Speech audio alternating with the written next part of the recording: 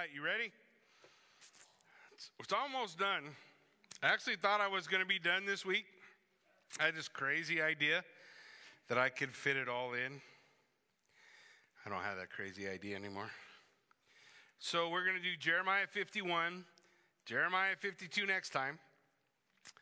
And then we'll get to Lamentations. So we're getting closer. Now, as we look at Jeremiah, the very end of the last three chapters of Jeremiah, as he focuses in, and really from the oracle of the nations, a lot of times when people look at the prophecies, we get excited about the literalness of the prophecy, or we get excited about the absolute fulfillments, and certainly there's a lot of prophecy that toes the line but Babylon's not one of those. So when we come to eschatology, a lot of people look for the rebuilding of Babylon, because the things we're going to read, while some of them did occur, they didn't happen like the Bible talks about. And so people who are looking for literal or absolute fulfillment from these scriptures, it's not there. But when we look at prophecy and we look at the Word of God, one of the things we've got to learn to do is to pay attention to the reason why he's telling us what he's telling us. And so hopefully we can bring some of that home. The Word of God tells us not only God's redemption of man, that's a story from Genesis to Revelation, how God redeems man, but also the Bible lays out for us a tale of two cities. One is the city of man's rebellion against God, and the other is a city that has foundations whose builder and maker is God. And God oftentimes refers to this city of God by the terms Israel, Judah, Jerusalem, or Zion. And oftentimes the Lord refers to this city of rebellion as Babylon. So when we look at it, we touched a little bit on it last week, and I think the plan will be to touch on it some more here. But as we look, as we see what it is that God is laying out for us, I want us to understand that the fulfillment is still future. There is a day coming where God will once and for all quell all rebellion. It didn't happen to Babylon. We're going to explain it as we go. So when Jeremiah is talking about Babylon, when Jeremiah is laying out the judgment of these nations, many of those judgments are times where Jeremiah is looking out over the future, beyond his realm, beyond his time. And some things did occur in his time. Some nations did get brought down. But as we reach out further, what is he talking about? What is he saying? The reality that every nation is going to stand before God one day. That every individual is going to stand before God one day. And there will be accountability. What we do matters. Choices we make matter. The things we do, they echo out far beyond us. So we look at the scripture, he says in Jeremiah 51:1, thus says the Lord, behold, I will stir up the spirit of a destroyer against Babylon, against the inhabitants of Leb-Kamai. And I will send to Babylon winnowers, and they will winnow her, and they will empty her land. And when they shall come against her from every side on the day of trouble. Let not the archer bend his bow. Let him not stand up in his armor. Spare not her young men. Devote to destruction all her army. And they shall fall down slain in the land of the Chaldeans, and wounded in her streets. This destruction that God's talking about did not happen to Babylon. The Medes conquered Babylon, and the people in the inner city of Babylon didn't even know. The nation, can you imagine a nation in the ancient world being conquered and the people in the city not knowing it? You know why they didn't know? Well, they were having a party. And nobody wanted to interrupt the party to tell them they had just been conquered. Because the armies of Cyrus had gotten in past the wall. They didn't even have to tear down the wall. They just walked in. And they put down the king of Babylon. And they raised up Cyrus, just like Isaiah. Isaiah prophesied that Cyrus would be God's anointed. God named him by name long before he was born. And Cyrus came and he delivered Babylon into the hands of the Medo-Persian Empire. And the city was still there. People still living in it. Still worshiping false gods. Then the Medo-Persian Empire is conquered by Alexander the Great. Alexander the Great comes in and he conquers Babylon, and he's so stoked that he has Babylon that he remodels the whole city and gets it up to almost the same fame it had under Nebuchadnezzar. And then Alexander the Great dies.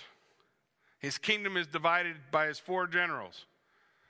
And those 4 generals each cut out a piece, and then they spend the rest of their time fighting one another. Because your 1/4 of the world's not big enough. Right? That's not new. We've been doing that for a long time. And during those 4 kings, nobody cared about Babylon. So Babylon just faded out. It became a little more broken down and a little more broken down and a little less used until it was basically a pile of ruins. Now, when we read Scripture, that's not how it sounds. Scripture talks about an utter destruction and a wiping out of all the armies, and it's talking about this incredible battle that takes place between God, his destroying spirit, and the armies of Babylon. And maybe we would be confused, if we didn't have John the Revelator. Because John the Revelator tells us, long after Babylon was gone, during the time of Rome, John the Revelator says, hey, there's coming a day when Babylon's going to be destroyed. And if the people walking in that land, as they read it, they'd say, what's he talking about? There's no Babylon. Who's Babylon? And we discover from the story of Babylon, from Genesis 11 to Revelation 18, you have a city that is always focused on rebellion against God. So it becomes the symbol, an illustration of man's rebellion against God. And there will be a day when God utterly destroys man's rebellion against him, right? Genesis told this. The Lord said, I will not always strive with man. You remember? I will not always strive with man. So we begin to see this description by Jeremiah. You'll see another description by Ezekiel, and we look at it and we back up and we think, he's talking about the symbol of man's rebellion against God, and he describes it another place, Revelation, just after chapter 18. You guys heard of Revelation 19? The battle of Armageddon, where Jesus returns and puts down the evil empire of the Antichrist once and for all? Yeah? So I think all of these things come together. They fit together. Now in verse 5 in Jeremiah, listen to what the Lord says. For Israel and Judah have not been forsaken by their God. So through it all, even the judgment, the exile, the people are in exile, they're slaves. And God says, you're not forsaken. You're not forsaken. A lot of times, just life, sometimes life just throws you a bunch of curveballs. And it's important that we remember that the message to Israel and to Judah is the same message to God's people today. You are not forsaken. You may have to go through an exile. Life may get hard. You may be a slave. but you're not forsaken. You're not forgotten. You are not left unforgiven. And this is what the Lord is laying out for them. The Lord of hosts. However, the land of the Chaldeans is full of guilt against the Holy One of Israel. It's the title for Messiah. The Holy One of Israel. Who comes back and fights that last battle? The last battle that Revelation talks about, it's Jesus Christ. He comes back and fights. That the sin of the Chaldeans, they're full of guilt. Those who have rejected, turned their back on what is provided by the Holy One of Israel. The Bible is talking about this final punishment, the final judgment. The last great act of defiance being put down by the King of Kings and Lord of Lords. He says, as he continues, verse 5, for Israel and Judah have not been forsaken, the Lord of hosts. The Lord of hosts, but the land of Chaldeans is full of guilt against the Holy One of Israel. So flee from the midst of Babylon. Let everyone save his life. Now, just think with me. Exiles can't flee. You're a slave. So when the prophet comes in and he says, the Lord says, flee from Babylon, flee from Babylon. What are you going to do? Oh, sorry, slave owner, I can't do anything for you today.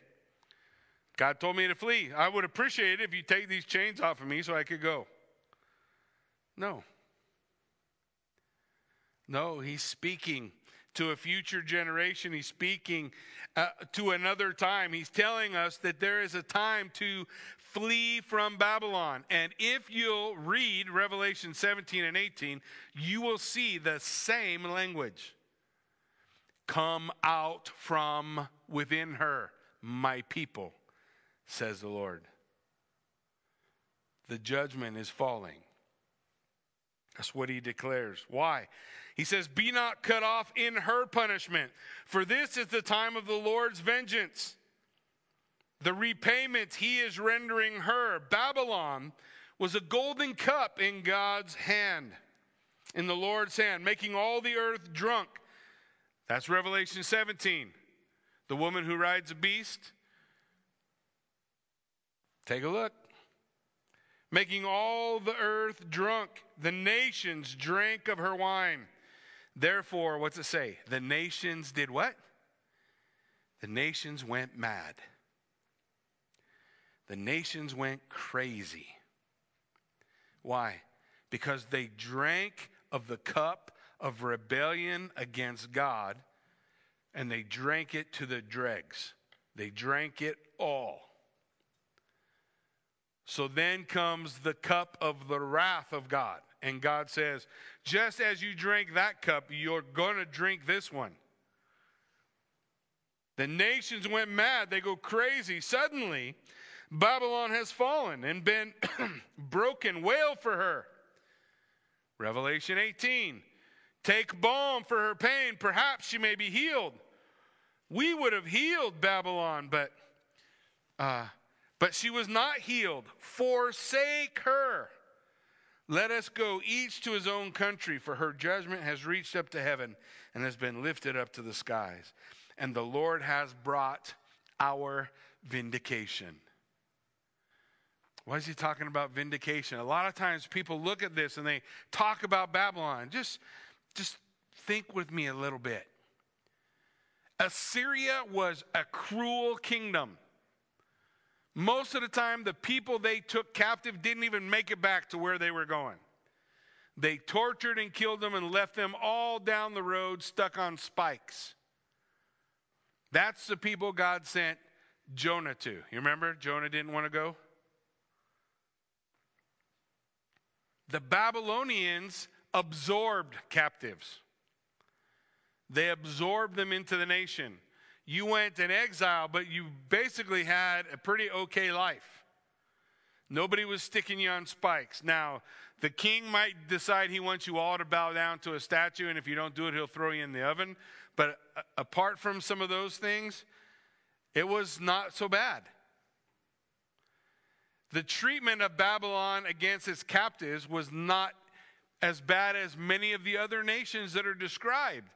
So when it says it's the day of the Lord's vindication, he's getting them for what they did to you. You got to look a little further away. Because when we read Revelation 17 and 18, why is God bringing his vindication upon Babylon? Because in her is the blood of all the prophets. In her is the blood of all the martyrs. In her, the blood of righteous Abel is crying out. In Revelation 6, how is that described? Or Revelation 5, the martyrs beneath the throne, right? Calling out, what do they say? How long, O Lord? How long until what? Till you get them for what they did to us. You remember what the Lord says? A little while longer. That's always the answer. When we were going on a long drive and the kids would start busting my chops, how long? You guys had kids that did that? How long till we get there? How long? My answer was always the same. Just a little longer. Just a little longer. Eventually they get tired of asking, right? Just a little longer. So the cry, look, the blood guilt. The Lord is charging to Babylon. Not just the Babylon of Nebuchadnezzar. And the Babylon of Nebuchadnezzar is not less sinful than the nation of the United States, right?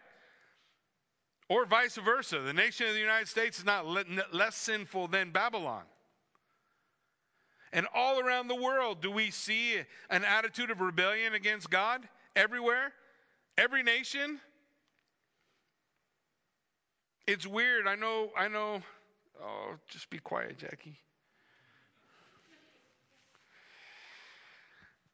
Oh, Lord, have mercy. Yep, just be quiet. Don't do it. Let the moment pass. There's always somebody shouting for the guy to jump off the building, you know. Oh, come on. Come on. Ready? Jump.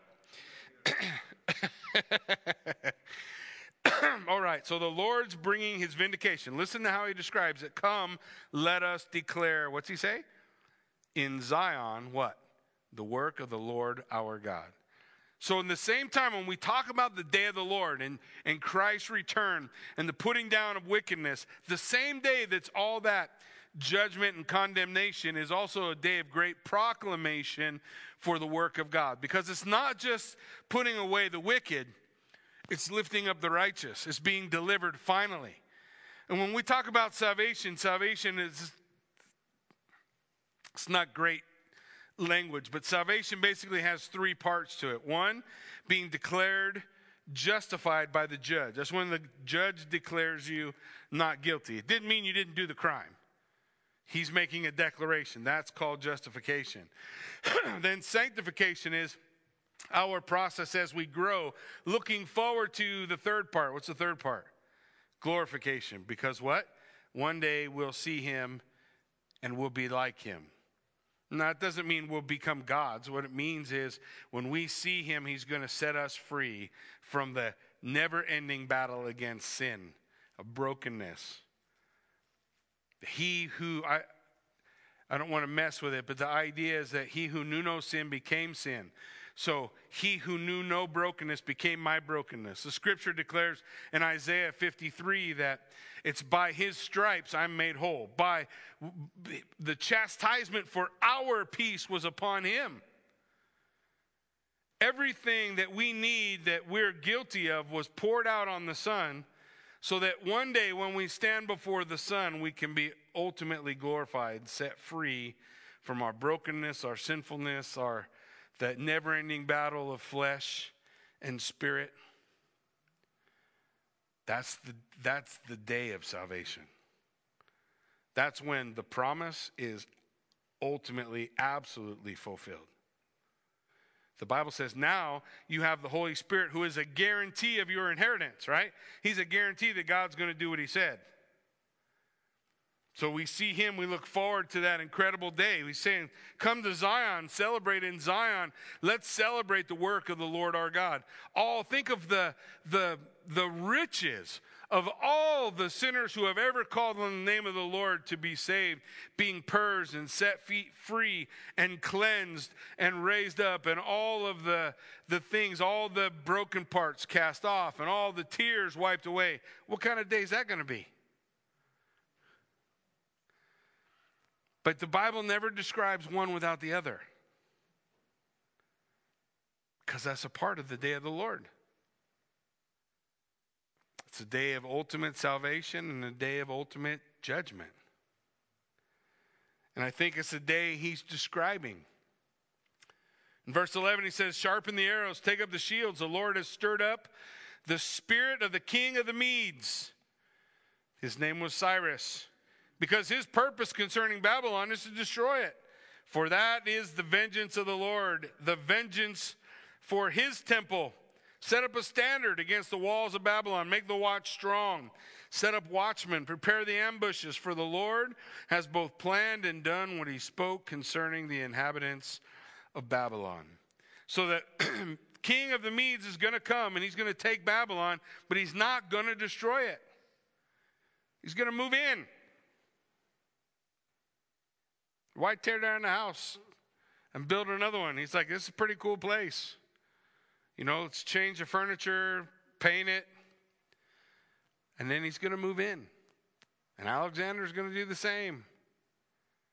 The scripture says that God is going to destroy Babylon. The vengeance of the Lord and is for the vengeance of his temple. And we think immediately, well, it's for the destruction of the temple. The Babylonians destroyed the temple.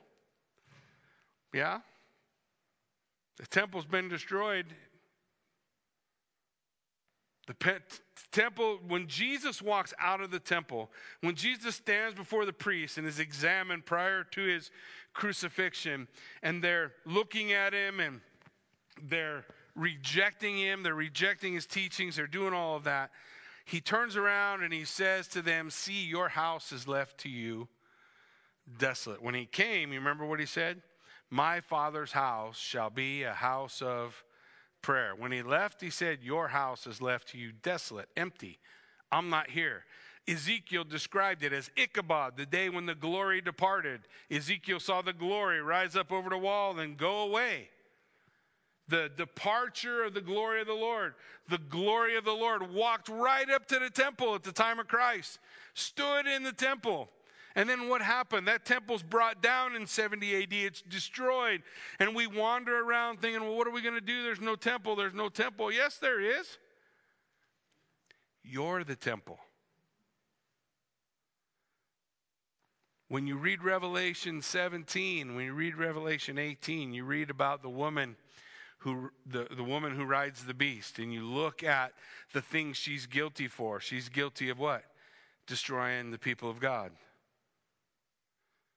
The Lord says, I bring vengeance against Babylon, vengeance for my temple. I don't think he's talking about a building. I think he's talking about you. I think he's talking about me. I think he's talking about believers through the centuries and this judgment that God will pour out. I think he's describing that final judgment. He says, set up a standard against the walls, make the watch strong, set up watchmen, prepare ambushes. For the Lord has both planned and done what he spoke concerning the inhabitants of Babylon. O you who dwell by many waters, rich in treasures, your end is come. The thread of your life is cut. The Lord of hosts has sworn by himself, surely I will fill you with men, as many as locusts, and they will raise the shout of victory over you. So the Medes are going to walk in. The party's going to be going on in the middle. The people are going to be continuing this party, dancing around in the streets, drinking, getting drunk. And then they're all going to look around them and they're going to be surrounded by the Medo-Persian army. There's no fight. There's no battle. You just lost. It's that part, it's just over. It's done. But the Lord is saying, I swear by myself. When he can swear by no greater, he swears by himself. It's an absolute decree that God will put down Babylon. And we read it in Revelation 17 and 18. It's not required for it to be Babylon in Iraq. The attitude of Babylon has never left men since the fall. The rebelliousness against the Lord. He says, it is he who made the earth by his power. Describing who is the one doing this. Verse 15. It is he who made the earth by his power, who established the world by his wisdom, and by his understanding stretched out the heavens. So God is now describing himself like he does in Isaiah 44 through 48, I think maybe 49. He says, he describes the incomparability of Yahweh. There is no one like Yahweh. There is no one like your God. There is no one like the God of the heavens, the highest as they call him. He is incomparable. When he utters his voice, there's a tumult of waters in the heavens. He makes the mist rise from the ends of the earth. He makes lightning for rain. He brings forth the wind from storehouses.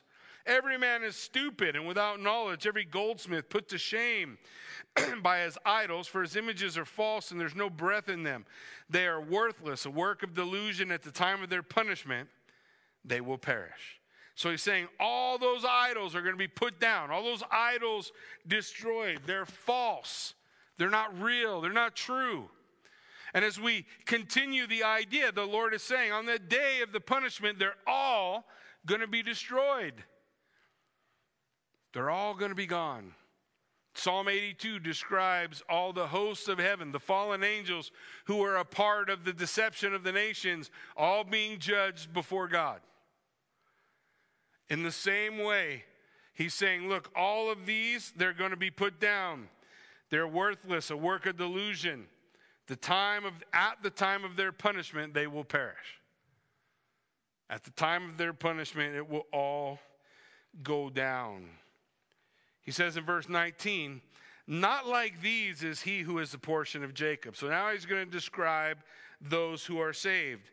For he is the one who formed all things, and Israel is the tribe of his inheritance. The Lord of hosts is his name. He says, you are my hammer, the weapon of war. With you I break nations in pieces. With you I destroy kingdoms. With you I break in pieces the horse and his rider. With you I break in pieces the chariot and the charioteer. With you I break in pieces man and woman. With you I break in pieces the old man and the youth. With you I break in pieces the young man and the young woman. With you I break in pieces the shepherd and his flock. With you I break in pieces the farmer and his team. With you I break in pieces governors and commanders. I will repay Babylon and all the inhabitants of Chaldea before your very eyes for all the evil they have done in Zion, declares the Lord. I'm going to do this thing. All their power, all our power will be broken. Everything that can be shaken will be shaken, so that what is left is the things that survive. Hebrews 12:26 says, and at that time his voice shook the earth, but now he has promised more. Now he has promised, yet once more I will shake not only the earth, but also the heavens. This phrase, yet once more, indicates a removal of things that are shaken. That is, things that have been made, in order that the things that cannot be shaken may remain. Therefore, let us be grateful for receiving a kingdom that cannot be shaken. What is God describing? The destruction of all of creation. How does he describe it in Ezekiel? How does he describe it in the prophets? How does he describe it in Revelation? The heavens will roll up like a scroll. All the stars in the heavens will fall down. Those are all world ender days, right? There's not another day when all the stars of the heaven fall. That's the last day. He's describing all of this, everything that can be shaken, being shaken and collapsing, which is part of establishing the eternal kingdom. Because what's left will not be temporal. What is left is eternal. It's his kingdom. It's his place. He says in verse 25, behold, I am against you, O destroying mountain. That's a phrase dealing with kingdoms. He's describing kingdoms. Declares the Lord, which destroys the whole earth. I will stretch out my hand against you, roll you down from the crags, and make you a burnt mountain. No stone will be taken from you for a corner, no stone for a foundation. You shall be a perpetual waste, declares the Lord. Set up a standard on the earth, blow the trumpet among the nations, prepare the nations for war against her. This is not Medo-Persians coming, this is everybody, right? All the armies of the world. Summon her against the kingdoms, Ararat, Minni, and Ashkenaz. Appoint a marshal against her. Bring up horses like bristling locusts. Prepare the nations for war against her. The kings of the Medes with their governors and deputies and every land under their dominion. For the land trembles and writhes in pain, for the Lord's purpose against Babylon stand, to make the land of Babylon a desolation without inhabitant. Once and forever finished and done. The warriors of Babylon have ceased fighting. They remain in their strongholds. Their strength has failed. They become like women. Her dwellings are on fire. Her bars are broken. One runner runs to meet another. One messenger runs to meet another, to tell the king of Babylon that his city is taken on every side. The fords have been seized, the marshes burn with fire, and the soldiers are in panic. The description of utter destruction in Babylon. For thus says the Lord of hosts, the God of Israel, the daughter of Babylon is like a threshing floor at the time when it is trodden. Yet a little while, and the time of her harvest will come. Payday someday. There will be a harvest. You have sowed seeds of the grapes of wrath, the Bible describes. And one day God is going to harvest those grapes. And it will be Jesus Christ who is the harvester. He will call to the angels and they will harvest the earth. For thus says the Lord of hosts, the God of Israel. He says, listen, he has made me an empty vessel. He has swallowed me like a monster. He has filled his stomach with my delicacies. He has rinsed me out. The violence done to me and to my kinsmen will be upon Babylon. Let the inhabitant of Zion say, my blood be upon the inhabitants of Chaldea. Let Jerusalem say, therefore thus says the Lord, behold, I will plead your cause and take vengeance for you. I will dry up her sea and make her fountain dry. And Babylon shall become a heap of ruins, a haunt of jackals, a horror and a hissing without inhabitant. Remember, when the Bible describes those kind of animals in judgment, they are shade creatures. They're not creatures, they're not really jackals, not really ostriches. It's a term that would be used to describe demons. It will be a place of demons. It'll be a place of the underworld creatures. The idea is that it's a wicked and horrible place, a horror and a hissing. No one would live there, right? If hell had really great sale on homes, you wouldn't buy a home there, would you? No. Babylon's going to be like hell. No one's going to want to be there. No one's going to want to be there because of the wickedness that's there. He says, they will roar together like lions. They will growl like lions' cubs. And while they are inflamed, I will prepare them a feast and make them drunk, and they will become merry. Then sleep, a perpetual sleep, and not wake, declares the Lord. The Bible says in Revelation chapter 20 that God calls a feast. He calls the feast of, or 19, must be 19. He calls the feast of the great God Almighty. He calls all the birds. It's not a feast for people. He calls all the birds of the heaven to come feast on the bodies of kings, soldiers, all the dead, all the slain that are there on that last day, similar to what the Lord is describing right here. He says, I will bring them down like lambs to the slaughter, like rams and male goats. How Babylon is taken, the praise of the whole earth seized. A lot of times when people start talking about Babylon, they try to put a modern city to it. Well, who's the modern city? Who's Babylon? Who will they mourn over if they're gone? Who spends all the world's money? Who buys all the world's products? I suppose if you can answer that question, you may be close. How Babylon is taken.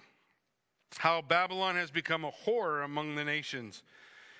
The sea has come up on Babylon. You guys know Babylon's not on the sea, right? Between the Tigris and Euphrates rivers. The sea will come up. She is covered by its tumultuous waves. Her city has become a horror, a land of drought and a desert, a land in which no one dwells, and through which no son of man passes. And I will punish Bel. Bel is the deity of Babylon. He says, I will punish Bel in Babylon. I will take out of his mouth what he has swallowed. Remember I told you Psalm 82, God judges the angels who came against the nations and led them astray. When we talk about the fall of man, you have the fall of man, the corruption of man, and the rebellion of man. You can't separate any of those three events. The Bible talks about angels corrupting men. Genesis 6. The Bible talks about the corruption. And I believe most of the false gods that appeared in the ancient world, as many in the modern world, were birthed because of a real spiritual experience with an angel.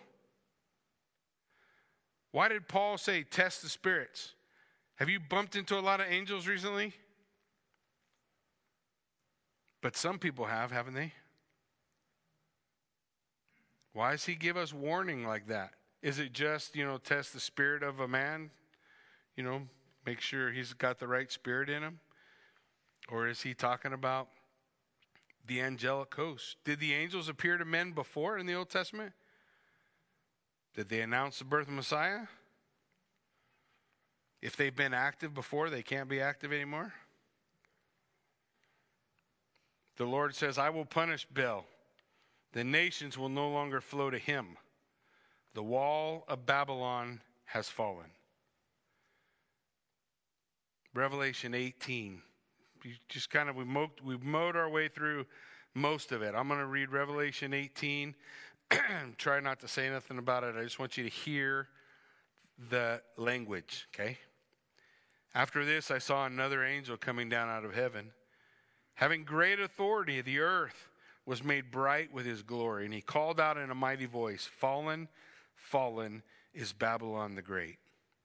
She has become a dwelling place for demons, a haunt for every unclean spirit, a haunt for every unclean bird, a haunt for every unclean and detestable beast.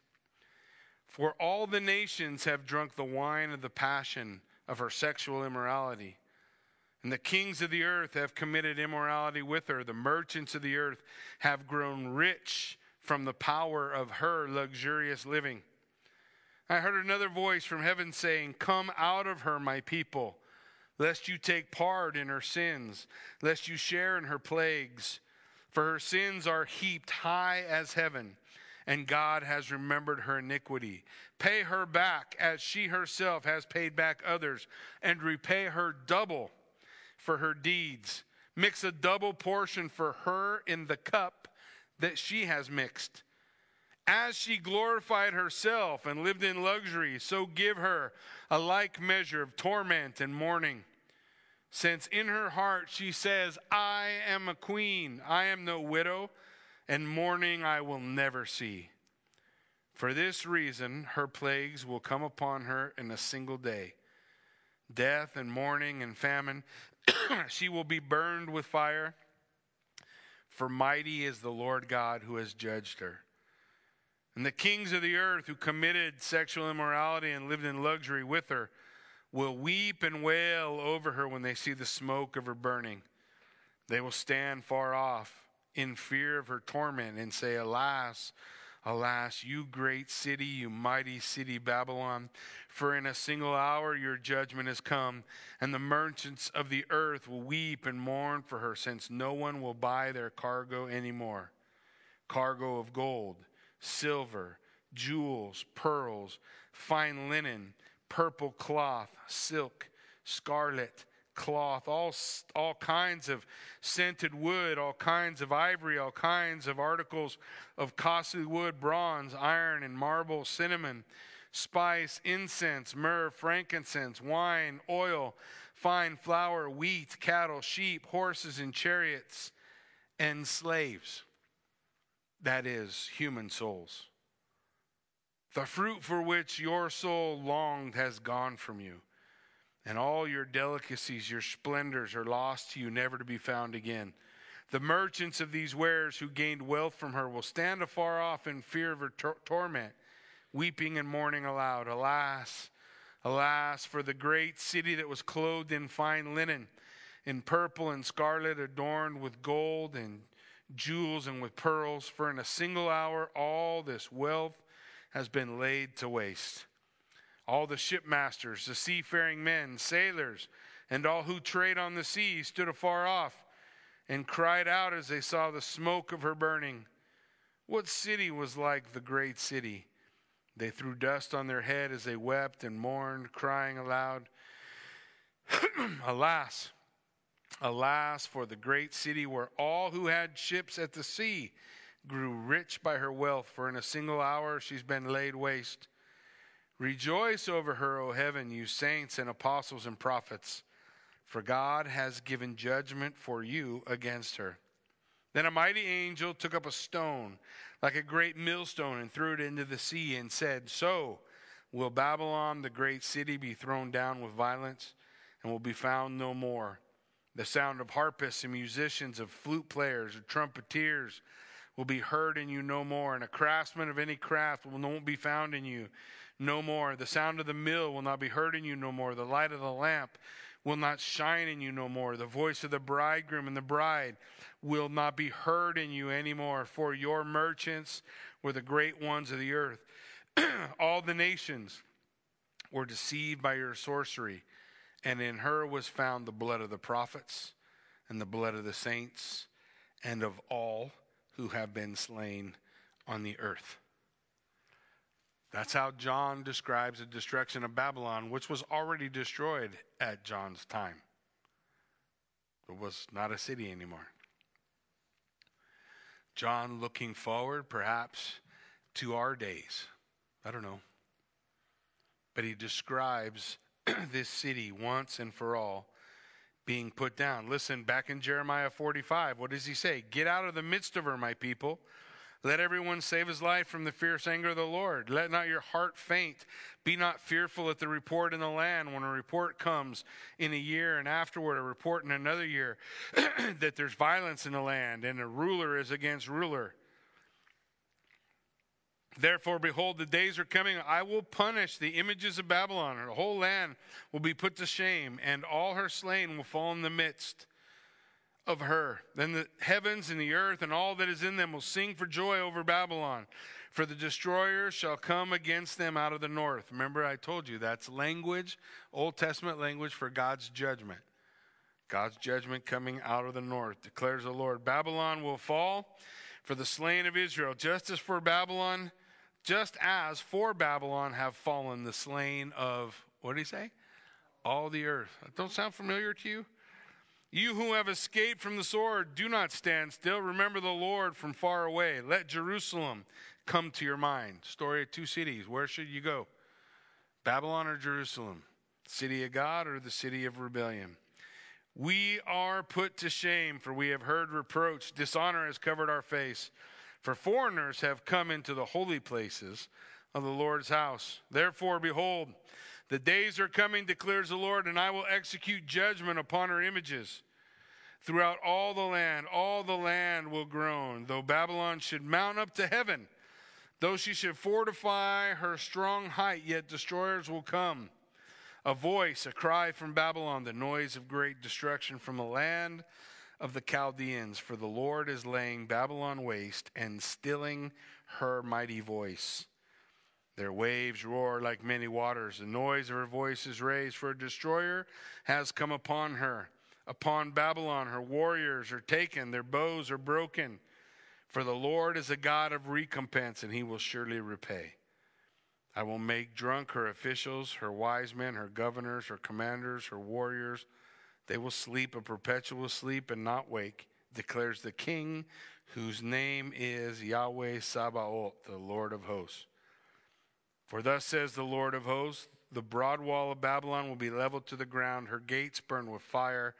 Her people labor for nothing, the nations weary themselves only for fire. As he's describing it, remember, as we look at this, none of these acts happened under the Medes. None of these happened under Alexander.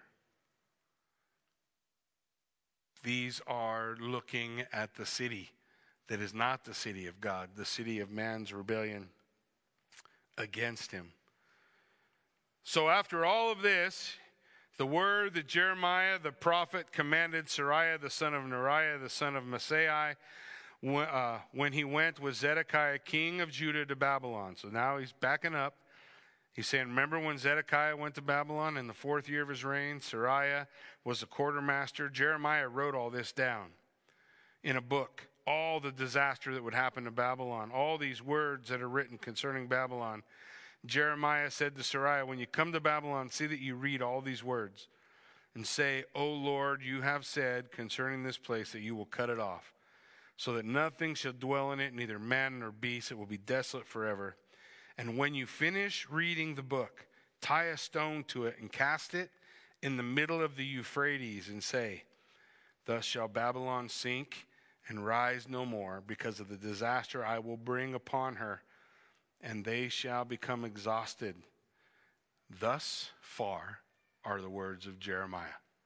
So Jeremiah says, he sends this. This happened before the exile. So that when he writes all this stuff down and he sends it to the king, he writes it down and he sends it to him, Zedekiah, when he goes, when he's finding himself there, among the king, when he's there, he's saying, look, I want you to read this. Seraiah, I want you to read this. Read that God is going to put down Babylon. And I think the reason why this is encouraging to those going into exile is it's this word.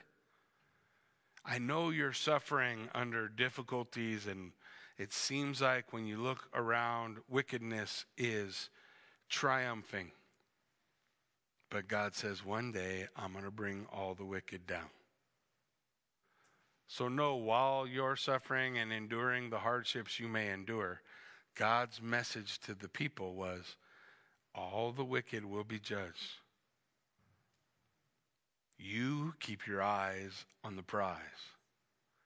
We start worrying about the wicked. Isn't that what the psalmist declared? I almost lost my way because I looked at the wicked and I said, why is the wicked prevailing? Why is it that he's getting by with everything and the righteous are suffering? What calmed the psalmist's spirit? I went into the house of the Lord, and there I saw his end. We find that we were all, or are all, numbered with the wicked. It is Christ who has drawn us forth from that number through the great salvation with which he saved us. There will be a judgment day, and there will be a glorification of God's people.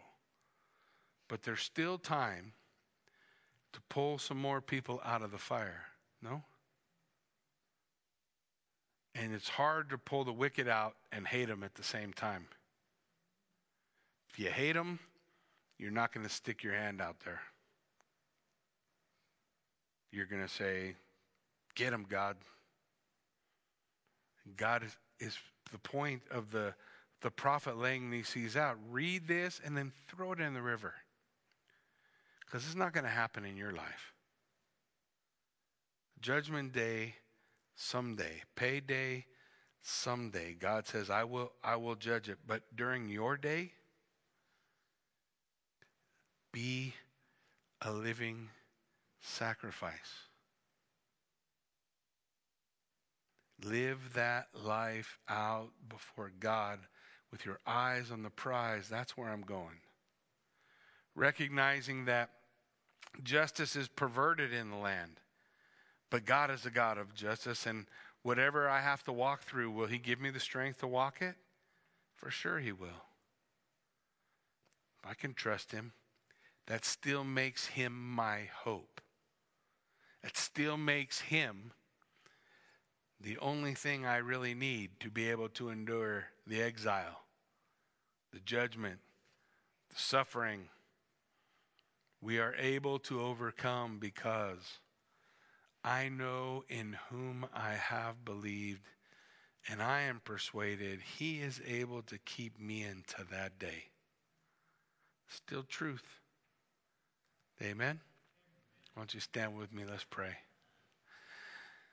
Father God, thank you for this time, Lord, that we can study your word, Lord, and I hope that we can begin to see, God, the work that you are accomplishing through the prophets. That not only are you talking about there will be an end to every kingdom of men, that Babylon will end, that Assyria would end, that Egypt would end, that Greece would end. Daniel has incredible prophecies about that. That Rome would end, that all of these things would come and go, but the kingdom of God will last forever. So, Lord, may we keep our eyes on the prize in these days where everything is just a little sideways. May we keep our eyes on the prize and trust that you, God, are able to deliver us.